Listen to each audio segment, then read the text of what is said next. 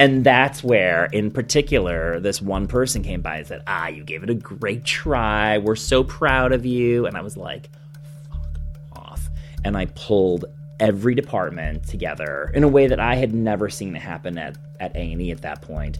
But I was like, what's the repeat plan? I need to know what the repeat plan. I want to know what you're doing for press this week. I want to know what's going on with marketing. I want to understand how we're doing this.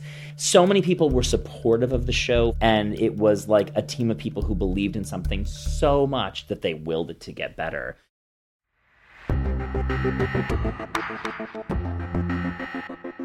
Welcome, friends, to Exec Producer. I'm your host, Noah Pollack. Every episode of Exec Producer offers a deep dive into one of your favorite shows from the point of view of both the producer who dreamt it up and the executive who championed it. Where the idea came from, the hurdles they faced in selling it, and ultimately, how it made it to air and into popular culture.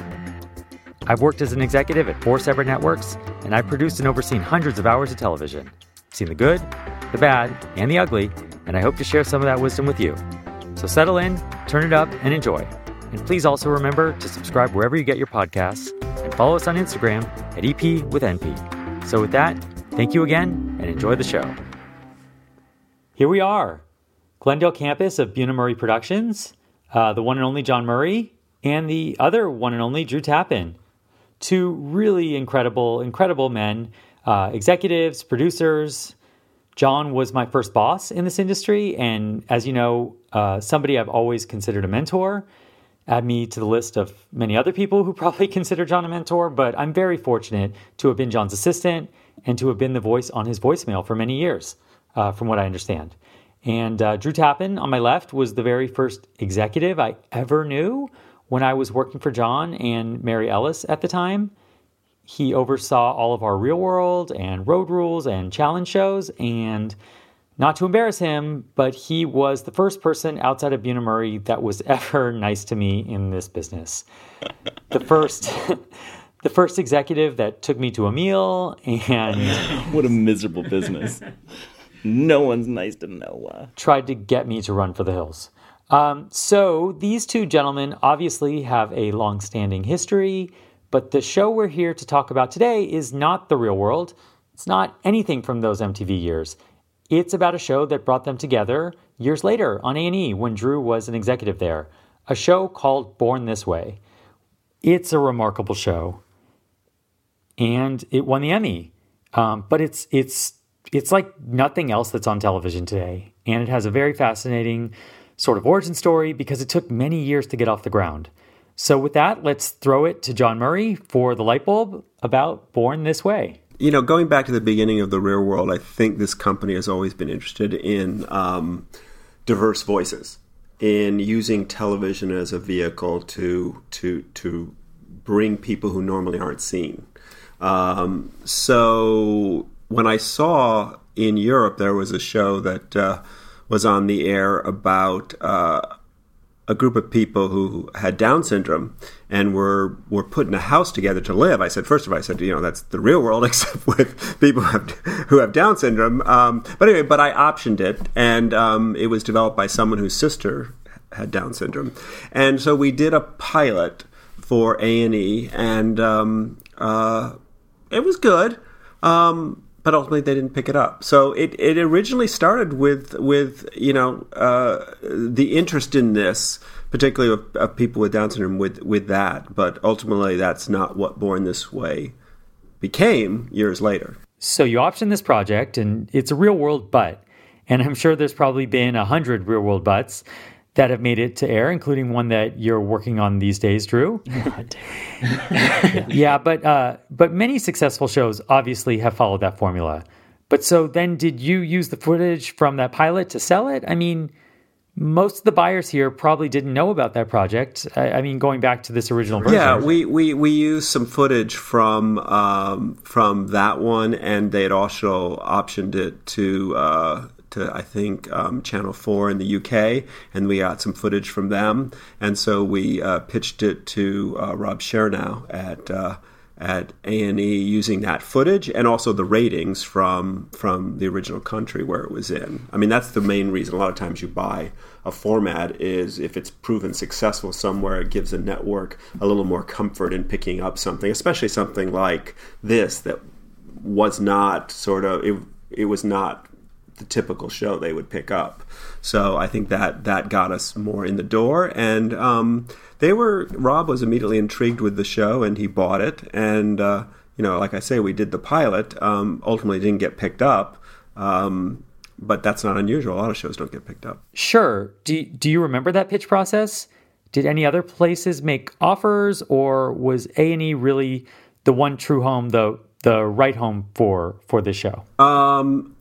I don't think we talked to anybody else. I think it was we went to A&E because we felt they were the right place. I had a good relationship with Rob Chernow. Also, the executive initially he's an agent now, Scott Lonker.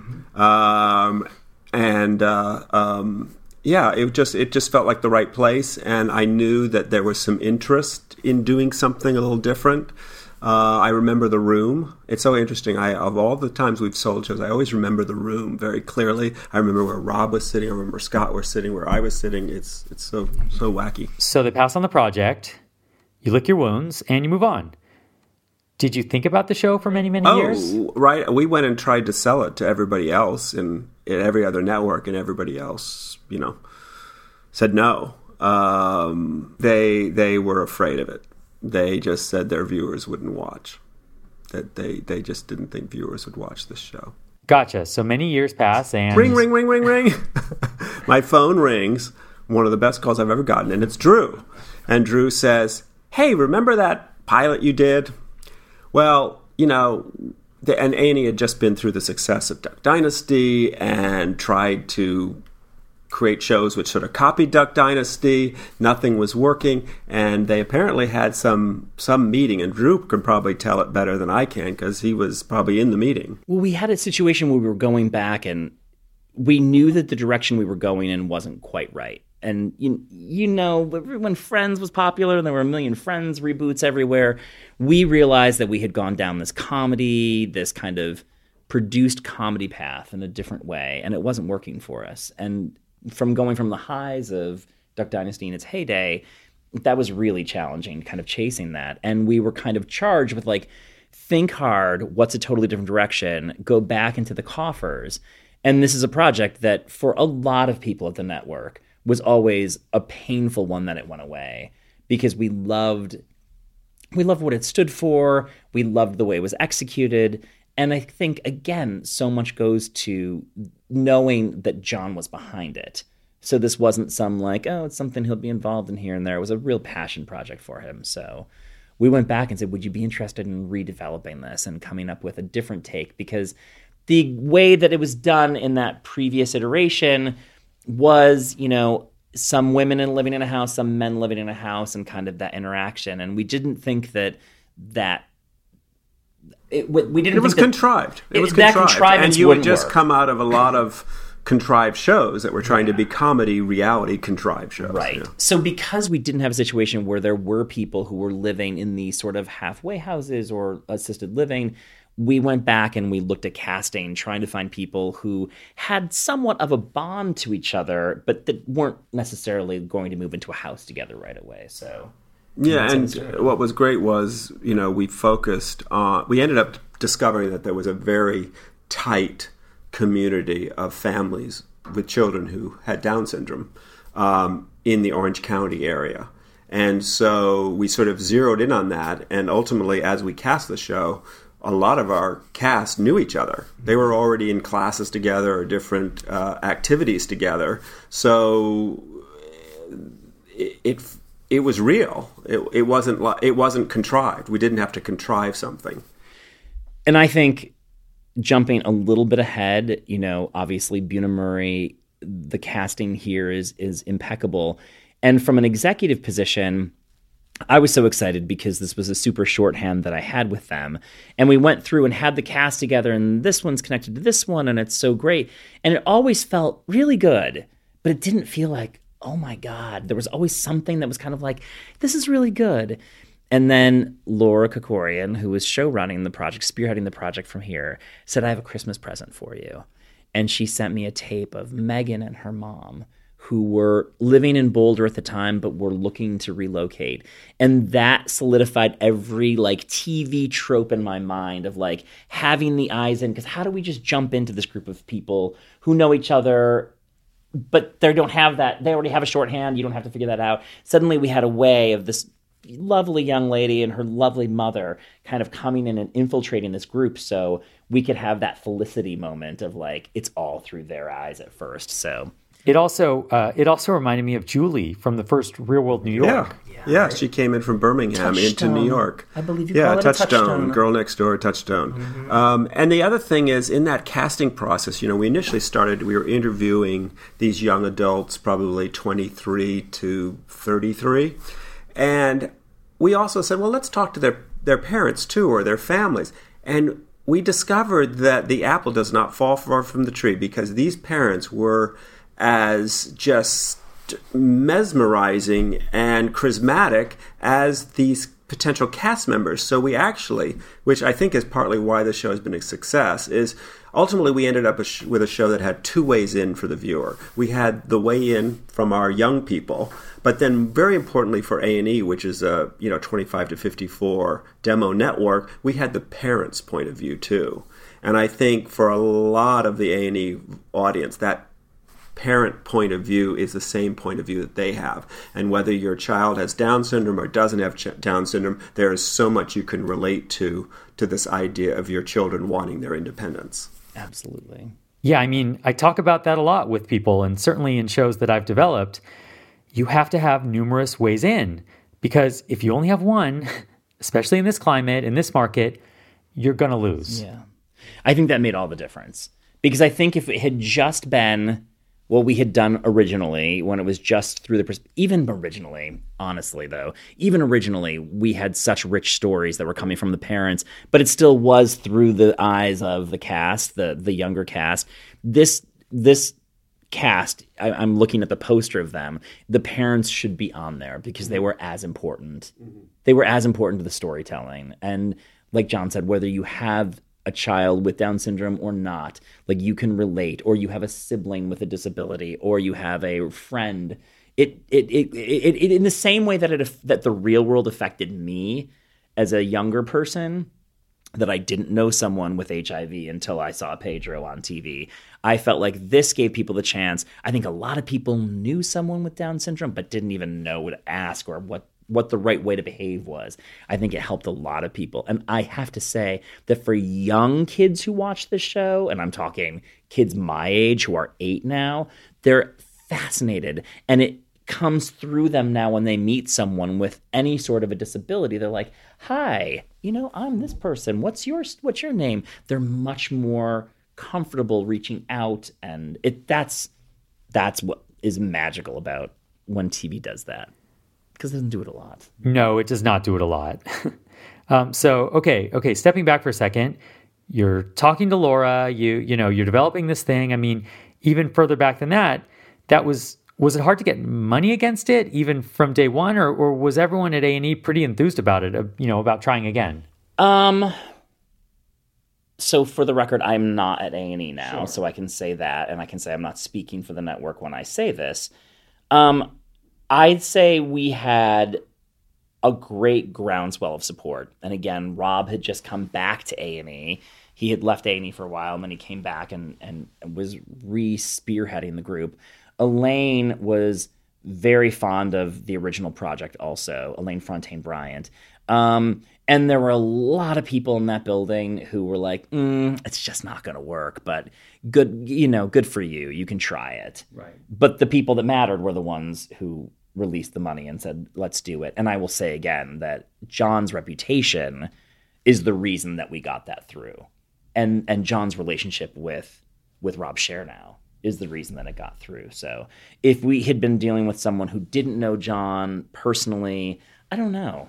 I hate to think about it, but and then it did come to a situation where it's like, okay, how's the budget? Well, we'll only do this many episodes. There was a lot of fighting about that because we wanted to give the show the time to really be able to tell the story, But at the end of the day, it's a business, and it's like, well, we only have this many weeks, and you're going to have to get it done this time and this much money. So Right. And we knew that from our experience the first time through that this couldn't be the kind of show where you say, okay, we're going to shoot each episode over 3 days, and we're going to do a lot of sort of staging and manipulating, because our cast, that's not what they do. They are very much in the moment. They are who they are. And I remember when we were shooting the original pilot, Laura asked one of the cast members to get out of bed again. And she was saying, why would I do that? I'm already up. So she just... There's no producing, in quotations, this cast. So we knew we needed to have a longer production period, and we also needed a longer production periods because they have very strong routines. So we needed a longer production period so that more would happen, so we would have more story. So we ultimately developed the plan to have much smaller crews than we normally have, but to shoot over, 18, 20 weeks, which is very unusual today for a series. Yeah. Most series are being shot over 7 or 8 weeks. Or 4. Or 4, as I can attest to right now. So Right. So 18, 20 weeks, and I believe the first season order was for 6, right? So correct. It was 6. It was 6 for the first one. Yeah. Really, right? So everyone wants to do the show, everyone feels good about this show, but they're not exactly, handing over the keys to the car. No. And again, I think, look, you can look back with perfect vision, I guess, but I remember being so frustrated and so insulted because when the first thing started coming through, and, the stuff that comes out of this office is exceptional. There's no doubt about it. And this was not an exception to that rule. And as I was bringing it around and showing people, they're like, oh, it's really good. I'm like, yeah, it's really good. We weren't doing this as a public service announcement. Do you know what I mean? We wanted to make an entertaining, compelling television show. And more people, we would gather together. We would do these meetings with, the heads of departments to get them on board. And you could see them oh. And there were some people that were still scared because, are we exploiting? What are we doing? And there was no question that was not the case in this situation. But it still came down to, and I have names and I won't name them, but there were a few people at that company who were like, aw, aren't you sweet? Aren't you sweet? Well, I'm glad you have this passion project and good for you. Right. And no, and I think even internally at Bunim/Murray, there were people. We were doing another project at the same time called Fix My Mom for Oxygen, and I would say all the bets were on that Fix My Mom was going to be a huge success. Yeah. And Born This Way was it's John Murray. He's doing one of those projects again where he wants to help the world. So God bless his heart. Yeah. But again, as people started to see the actual show come together, there was wow, this is really interesting. And even I've gotten to the point now where I have to protect myself emotionally. So I was excited about the opportunity to make this show. But I didn't, if I really am honest, think that it would be a big hit or a big success or that we'd be shooting our 4th season. I mean, still shooting now. So do you know what I mean? Amazing. Yeah, let's talk about those expectations. They were measured, it sounds like. Yeah, but I go to everything measured because I've had too many times where I've looked at the ratings the next day and they're practically hash marks. So right. You have to do that to protect your ego and just protect yourself emotionally because you can get caught up in the hype. And every time I've been caught up in the hype, I've always crashed and burned. Yeah, I think I didn't protect myself. No, you were much more. I was very, very passionate about it, and I felt like at that stage in my career, also, I'm like, this has to work. No, you were at an interesting place because I feel like you had been at A&E for a couple. Well, I had been there right as the original because when I came on board, right. I had been involved in that original piece. You took it over. I took over from Jordy, yeah. Right. And you had, you weren't having immediate success there. Oh, no. No, I had been successful and then everything had fallen apart, right. To be really honest.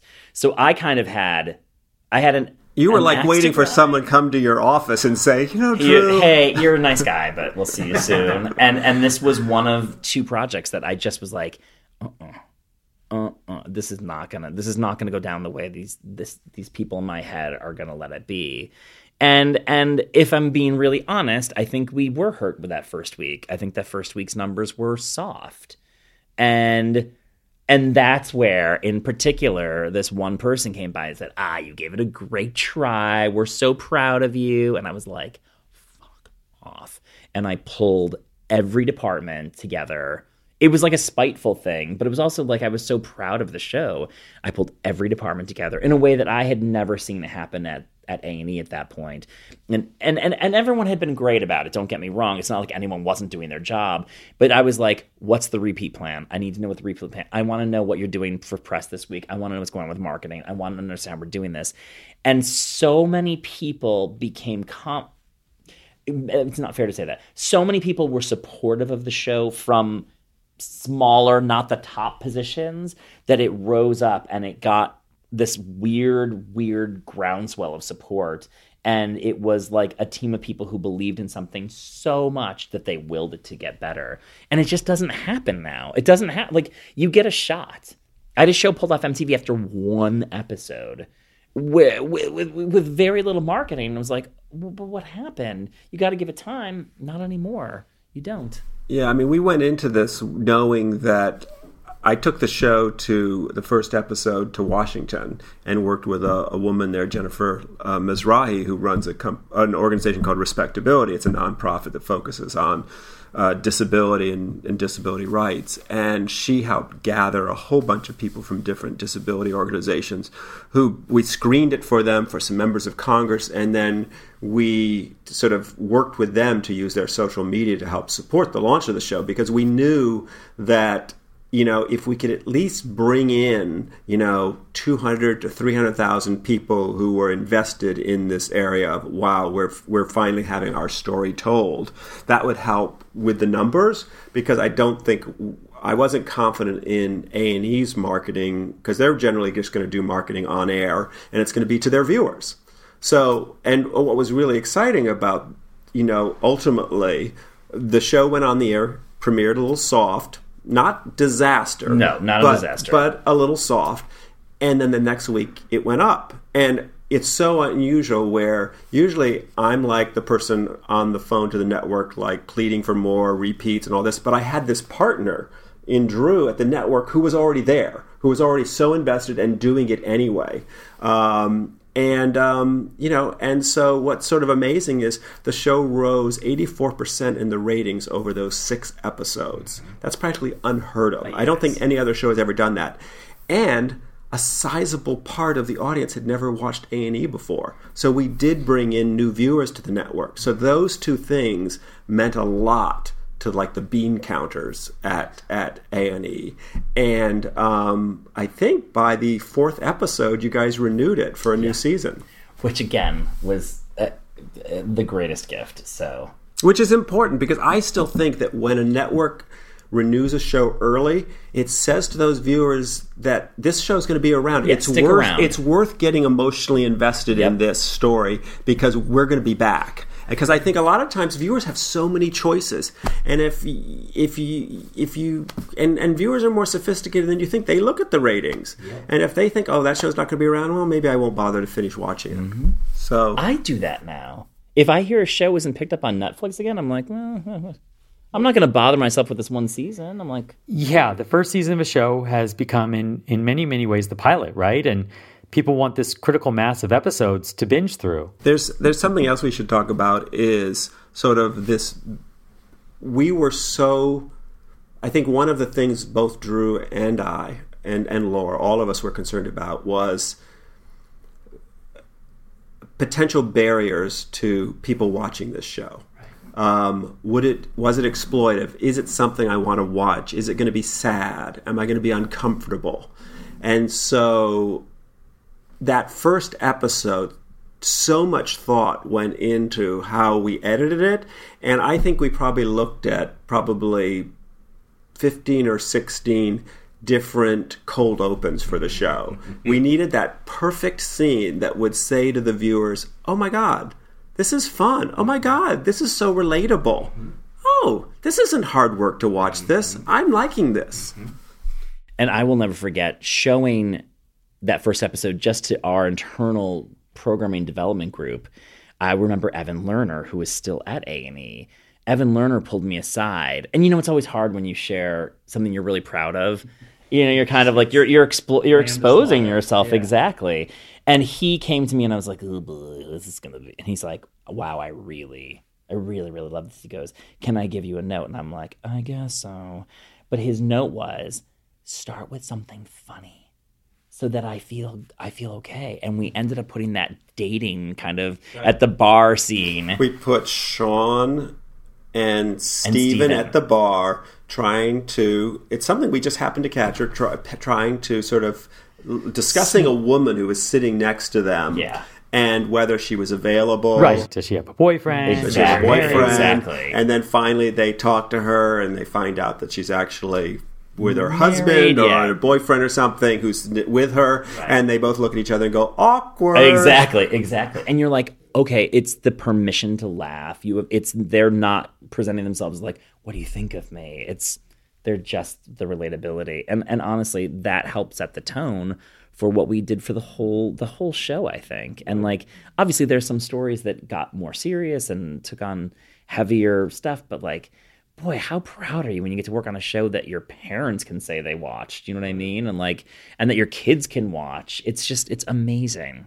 Some other things that we, because we did do a lot on that first episode in terms of we had, I think, too many bites where we were letting the parents tell the story. And we really felt it was important to put the power in our young people and not have other people speak for them. So it was there was like a test for each bite. Yeah. Did that bite need to be there from the parent? Was it, or should it be there because it's giving us something that their perspective, but we don't need them to explain some aspect of this young person's life, right? And it goes right to these young people wanting independence, right, and wanting to have their own voices. So why they don't have to have their parents speak for them all the time, right? And the other thing is, they're all over 21. So that was the other thing nice about that first scene is you saw Sean and Steven having a drink. Yeah. They were having a beer. Right. And that immediately said to viewers, oh, they can drink alcohol. Uh-huh. They're not children, because we also didn't want to ever infantilize them. We didn't want to make it seem like they're children, because they're not children. Well, and that actually, brings up an interesting point. In handling them, I mean, from everything, from, the contracts they have to sign or just the way that Laura, as a producer, had to deal with them. I mean, did you have to approach it? How did you approach it differently than treating any other adult? Well, we knew going into it, and we had learned a lot about this when we were doing the pilot. And we had spent a lot of time talking. We had these consultants at New Horizons, which is a local nonprofit that focuses on people with intellectual disability. And so...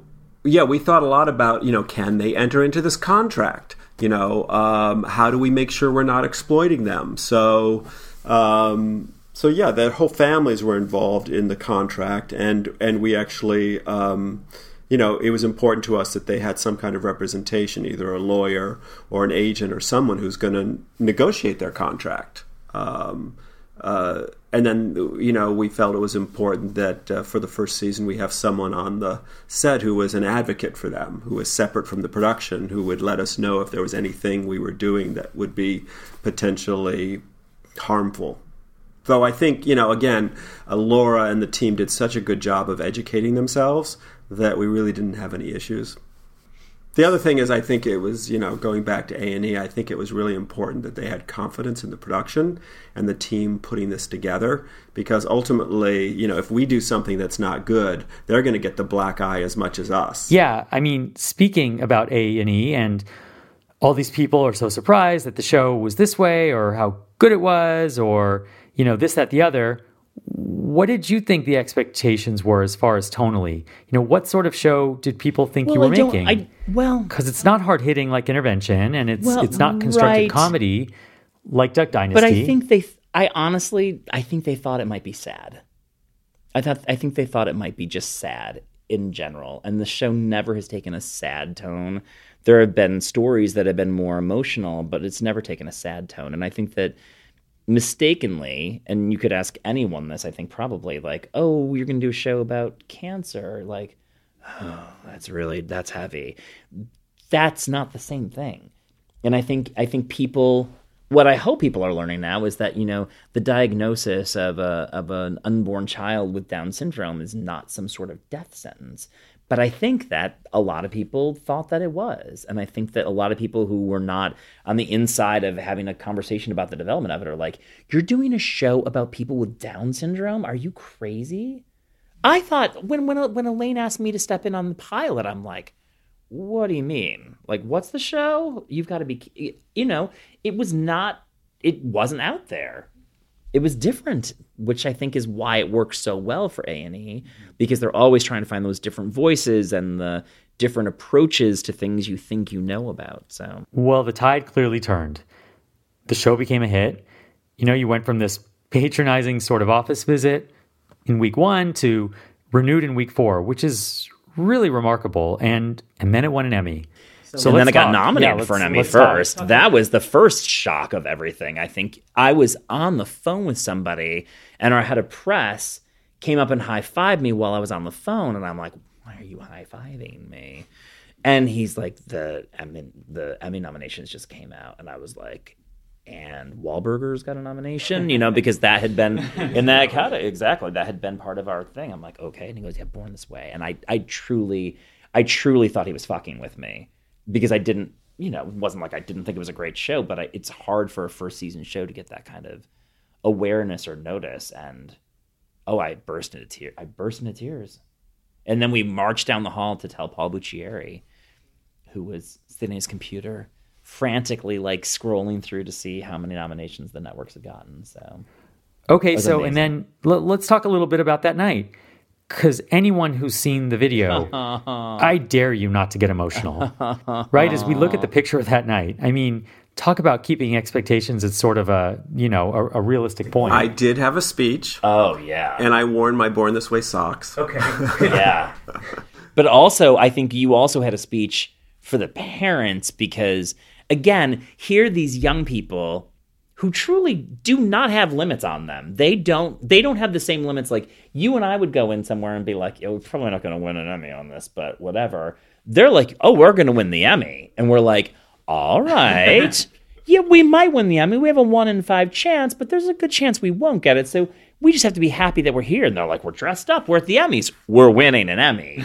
and I truly believe that sort of thinking manifests itself in a weird way, not like the secret spiritual. And I, again, protecting myself, I had sat in that auditorium, I think at least 8 or 9 times being nominated for Project Runway and never winning. Right. So I am so used to not hearing my name heard. I'm so used to still applauding and smiling and knowing cameras are on you and waving hello to whoever has won. Yeah. So, so it was sort of amazing when they said Born This Way. It was sort of, we all sort of looked at each other. And then, I remember I got up, I started walking down the aisle, I stopped waiting for people, and then the cast was getting up. I got to the stage, some of us were other cast members, somebody lost a shoe. Rachel lost her shoe on the way, like Cinderella. And we were gradually I started to talk a little bit, because I knew you only get 30 seconds. Mm-hmm. And so I started to talk a little, but then I stopped and waited, and then Elena's looking up at me, and she's so excited.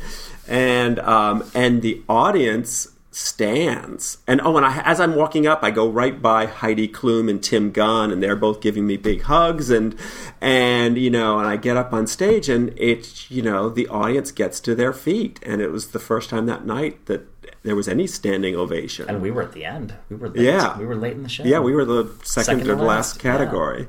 Yeah. And it was just sort of amazing. And I think, and I got the speech out, and thank God it was written down. Yeah. I really do think it's smart to write your speech down. And thank God the kids didn't try to take the microphone from you, because that was a real possibility also. Right. And it was truly just the joy in that auditorium and the smiles coming from the people in the audience. It was the emotional highlight of the evening, and and then we went backstage with everybody, and we were running into Ryan Seacrest and all these people, and everybody was so happy for us. It was just... It's rare that much goodwill happens at an award show. Do you know what I mean? People are not that excited when The Voice wins again. Exactly. It's like, oh, great, congratulations, nicely done. Wonderful. It was amazing to see the kids, and for the kids to get that chance to go up there, too. And just when we say kids, we've called the cast members of TV shows ever since The Real World kids. Yeah. And so even though you're 30-something, you're still called a kid. And by the way, you're still a kid to me then, too. By the way, I will always be much older than you, so... But I'm getting chills just even hearing. I get a little emotional hearing that too, and then to be able to see it again, when they aired it then. And then I was so amazed, like I was talking to Elaine, and Elaine had never won an Emmy before. She was so excited, Elaine from the network, and it was like, and it was your first Emmy. It was my first Emmy. It was the first time nominated. It was Laura's first Emmy. Yeah. Well, and I think you're being modest because I would imagine, well, yes, the show and the content of the show are a major reason why people got on their feet. John, you created the genre, and you have so many people who I agree, who look up to you, and you mentor. This was an aggregate, I think, on some level too. An aggregate. Yeah, because Real World, there was no category for the show in the Emmys when it first went on the air, and unfortunately, generally Emmys go to new things, and so the Real World never really got its acknowledgement, at least from the TV Academy. So it was, and I think in my speech that night I mentioned that fact that this is also for all those folks who came up with us on the Real World. Mm-hmm. Well, because I think we learned our craft there. I think it speaks to why you initially took this flyer on the show and everything that you've described, and just because it was Buena Murray, because it was John, because everything you did, Drew, to pat you on the back here, and you weren't going to let this one die. I mean, this is what it takes, despite all the odds. I mean, it's not and it typically really a takes, path to... and it was such a pleasure because, Drew was such an advocate at the network. I mean, and I miss that on so many shows, is that I don't feel like we have someone at the network who's really in there fighting for the show, who passionately demands that the network pay attention to this show. And I think that means a lot. If you're too many, unfortunately, I don't know whether it's fear or whether it's playing the odds or what they're doing, so many of our network execs just aren't willing to go to battle for your show. I think it's fear. You've been there. Do you know what I mean? Like it's not about not having the passion for the show. Sometimes it's about what mood your boss is in, or what mood the decision maker is in at that point, and how far do you push it, knowing that you have 3 other things that you have to get through also. Like, it does become, you're right, it does become an odds thing on some level, which is a shame. And I think no one would ever admit to that, because you don't get into this business to be playing the odds like, well, 5 of these will work, but the rest of them won't. You don't do that. No, and that's my fear now, is that there is playing the odds in the sense of the networks are overdeveloping. They'll develop so many projects with the idea that maybe only 2 will make it to air. Yeah. And, a show like Born This Way could have easily been part of a lot of projects that are developed but then not make the air. Yeah, I think, speaking from my time as a producer, when you do make a sale, you just have infinite hope that it's going to be the one. Even though I've spent so many years at the networks, and I know full well that that's not the case, you still want to believe. But you go through this journey with another executive feeling and hoping that they're as invested as you are.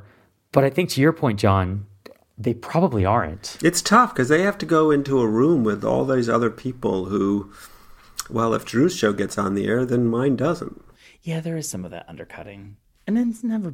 it is sometimes. I don't think it's... I just think it's the nature of the way it's done. Right. Unfortunately. It's not a healthy way to make shows. And the decision-making now tends to be in the hands of a very, very small number of people. It used to be like, what do we think as a group? Like, what do we put forward? What do we say? And now, in certain cases, it comes down to one person, which is a tricky decision-making process, and not a pressure I would want. I would not want that. I would not want that pressure. I remember when I started to work for Elaine, there's so many wonderful things to say about Elaine, but one of her greatest strengths, I thought, was having 10 amazing projects in front of her. She'd instantly be like, that's the one. she could really have a sense of like, that's going to resonate with our audience in a way. And I'm like, but what about this one and this one and this one? And she'd be like, those are all good, but this is the one. And I never had that ability because I kind of loved all the kids the same. Do you know what I mean? Like, well, they're all really good and they could all do really great things. She could sense that special sauce in something, which is an amazing skill to have. I think that's the skill we would all want. Right. But TV is not a put one product on, per year business. It's a put 10 things out. And so unfortunately for those other 9, right? They still have to make the air. Some of them, yeah. And some of them will surprise you. I think you can see things that are total surprises that have made it on the air and like, oh, I didn't expect that was going to be the thing that kind of resonated. Well, like the show we're talking about today. But to that point, maybe Elaine said, that's the one, but maybe she didn't. Maybe what she was reacting to was your love and your passion for it and the fact that you wouldn't give up. Going back to the point about fear, I always got the sense that the best bosses, the best decision makers react to passion, right? And will ultimately give the people on their team the benefit of the doubt if they just say, this is the one. Not all. Yeah, I think that's super important. And then I can tell you, I could name off camera or off mic, I could name a few people that I've worked with who have the same level of passion for everything. So it becomes noise. You're like, okay, well, now I don't know what to believe because you've said the same thing about that, transactional pilot as you did about that docu-follow pilot. And they can't all be that good. Sure. So you have to be honest, I think, and you have to be discriminating in how you support something. But it makes me sad though when you get into a spot now as a producer and you don't feel like the network is supporting you or that you don't have that voice on the inside because we don't go to those meetings. Right. We need to go, and I know what those meetings are, like. And we don't. There's the networks really don't put much money into marketing shows anymore. It's sort of, you'll get some on-air promos. And, maybe the press will pick up and do a few stories. But with Born This Way, it was sort of amazing. The press really didn't want to write about the show. Shocking. To this day, the New York Times has not written about it. The LA Times has not written a story about it. Which is so disappointing because you wish that the writers and the critics out there at the newspapers would, try to expose their audience to something that's giving them something they haven't gotten previously. So how do we fix it? How do we turn it around? This, challenging relationship between producers and networks or, executives, where it's not what I see across the table right here from the two of you. Obviously, not every show is going to, win an Emmy or get millions of viewers. But that doesn't matter because when I was in a situation to buy, it didn't matter. Anything that John had, there was a reason and a rationale for. He also wasn't one of those producers that shoveled shit. You know what I mean? Like, it wasn't like, oh, I've got 15 ideas, here you go. It was never like that. He was a strong producer who knew wherever I was, at whatever place I was, this is something that would make sense for me. And he never, I gotta be honest, like, he also never gave me bullshit if it wasn't the right thing at the right time. It was never like, oh, you never buy something from me. I have these people that would call me and be like, oh, you never buy stuff from me. Yeah, maybe I should take it to somebody else. And then you get into that position of like, then you get scared. Right. And you're like, oh my God, they're going to go down the hall to this other executive and maybe it'll be the greatest idea. It's just there's a lack of respect, I think, on both sides. But I look at the model and I do feel it's a little broken.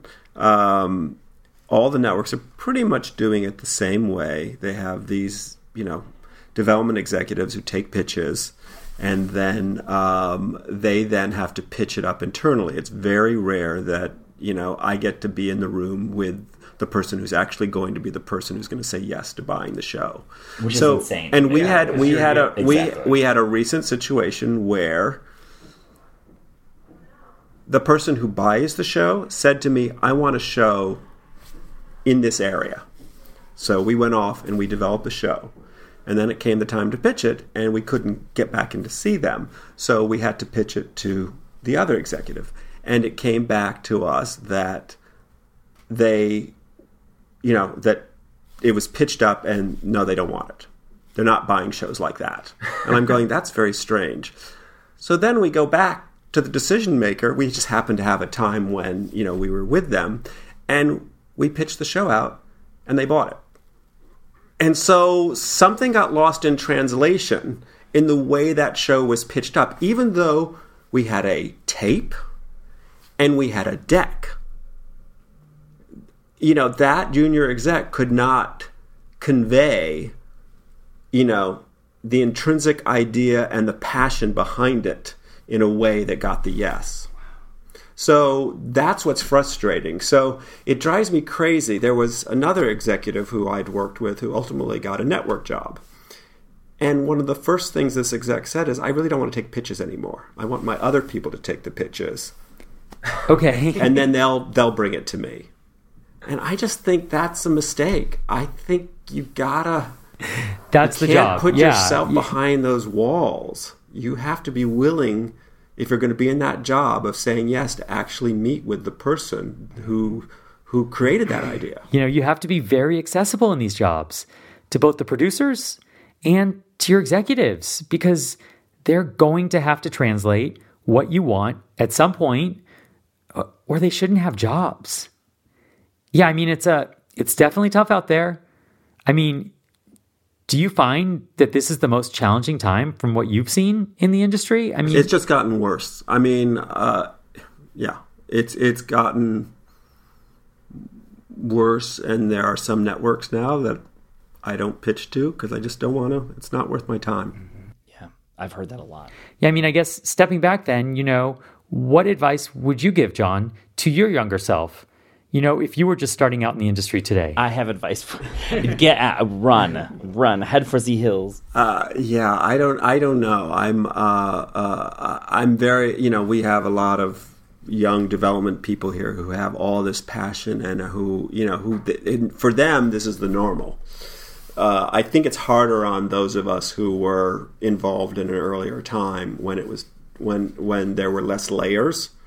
So I think, I don't want to ruin it for them because they're doing fine. I think it's just harder on those of us who experienced something different. Who had it better? Well, I never dreamt. I never ever thought this was even a possibility. So I wouldn't change anything. I think it's funny. My husband will tell me all the time that I whitewash whatever the last few jobs have been. I'm like, remember? And he's like, yeah, I used to cry on Sunday nights before you go to work. And I'm like, I did? I don't remember that. There are challenges everywhere, and there have been challenges everywhere. And, it was the great news is now streamers are buying and everything. And it's just another network, really. It's just trying to figure out how to negotiate another round of people and their decision-making, and how their decision-making varies from cable networks and from broadcast networks. And, I think I'm fortunate enough that I saw a time when reality was nothing, and then it became something really big. And then streaming now is the next big thing, and digital was going to be the big thing. I'm like, look, something will rise to the surface again. And if you're passionate about programming, I was going to say television, but if you're passionate about telling stories like this, and I think we are. I think that's why we do this. You'll find a way to tell a story. And I find that telling a story on a TV channel only helps me be better telling a story over the dinner table. So I think if you like to tell stories, then just keep your head down. It'll all even out. And you are a great storyteller. I don't know about that. Thank you. Well, I would be remiss if we didn't discuss, somebody who is very close to all three of us, and that's Mary Ellis. Obviously, I was fortunate enough to work for both of you very early in my career. Drew, you had many years with Mary Ellis. John, what do you think Mary Ellis would think of the climate today? Would she be grinding, or would she be up in San Francisco doting on her granddaughters? The company has had so much success. She died in 2004. January of 2004, I think it was. And I would love her to see this campus. I would love her to just see the amazing amount of work that has continued to come out of this little company. I would love her to have, been on stage for that Emmy. It's so part of me has regret that she didn't get to experience all that, because I feel like so much of what we got was the groundwork she helped laid. Sure. And none of us would have had these achievements without that groundwork. And we still, at a string out meeting or a story meeting, one of us will quote Mary Ellis, like Mary Ellis would say, "Well, if we were just in a room and we were writing this story ourselves, how would we write it? What would be the most compelling way to tell the story?" Yeah. And just the things that she would bring up, and I need to see two eyes. Eyes are the things that communicate. So so much of that has been ingrained into all of us. But yeah, the great thing about Mary Ellis is she did not accept bullshit. So she would have just marched into some of these networks. And I know we might have lost our business because she would have told them. She probably wouldn't have been quite as diplomatic as I am. Drew, what do you think? Yeah. It's funny because I never got to work for her. I always worked with her and John when I was at the network, and I was terrified of her. I mean, terrified of her. But she was one of those people who, because of her history, I always wanted her to like me. So that was always a big thing. You were such a favorite of hers because you loved soap operas. Exactly. Like, she was the As the World Turns producer, which was my show. I watched that since I was a kid. So I always loved that. But I learned everything that I know about telling stories from John and Mary Ellis. And I was in a story meeting this morning, and I was ripping grids apart, basically, because I'm like, guys, you're not telling the story. It's just, I get it. This action happened, and this action happened, but you're not telling me what the story is. And you're not giving me what their motivation, I mean, you don't even realize what you've learned sometimes, until you really take a step back or ask that question. But I think about, her quotes were on the wall of the old building, like, and those things, even though I never was directly reporting to her, those things affected me forever. And her eye, and I mean, I will also remember having an argument with her about a cast member for the first Las Vegas season. I'm like, well, I'm just going to tell you, as the network person, I do not like this person. And she was like, excuse me? And I was like, I was getting a little older, a little more comfortable. I'm like, nope, I think she's terrible, and I would never cast her. She was on the cast, and she was unbelievable. I lost that battle. But I would, I'm like, oh, I'll take this one down. I'll fight her on this one. She always knew the right casting thing to do. So many great memories. Scared memories. Coming in nervous. I'm like, but I'm the network. Shouldn't I be okay? Yeah, well, no. She didn't really care. No, please. It was a means to an end. Oh, gosh. Well, thank you guys so much. Honestly, it's been really, really wonderful. I guess last question for you, John, but where would you rank me in your list of assistants? Oh, wow. You're one of, there have been so many assistants who have gone on to so much success, and you're always one of the ones I mention. That is not an answer. Yeah, and we kept your voice on the message machine for many years, partly because of that. And we didn't know how to take it off. Exactly. There was also that. So there it is. The full story of Born This Way. Thanks to Greg Mercer for creating our show art, and to Chris Carmichael for composing our music and for all things technical. You can find their respective work at gregorymercer.com and christophercarmichael.com. Thanks as well to our guests, John Murray and Drew Tappan, and to my wonderful family for all of their help and support. Also, please do subscribe to Exec Producer wherever you get your podcasts, and follow us on Instagram at EP with NP. And since collaboration is at the heart of this project, I'd love to hear from you, the listeners. Please reach out with what you liked, what you didn't like, and any ideas for future episodes. So thank you again for listening, and please come back next time. I'm your host, Noah Pollack. Choose kind.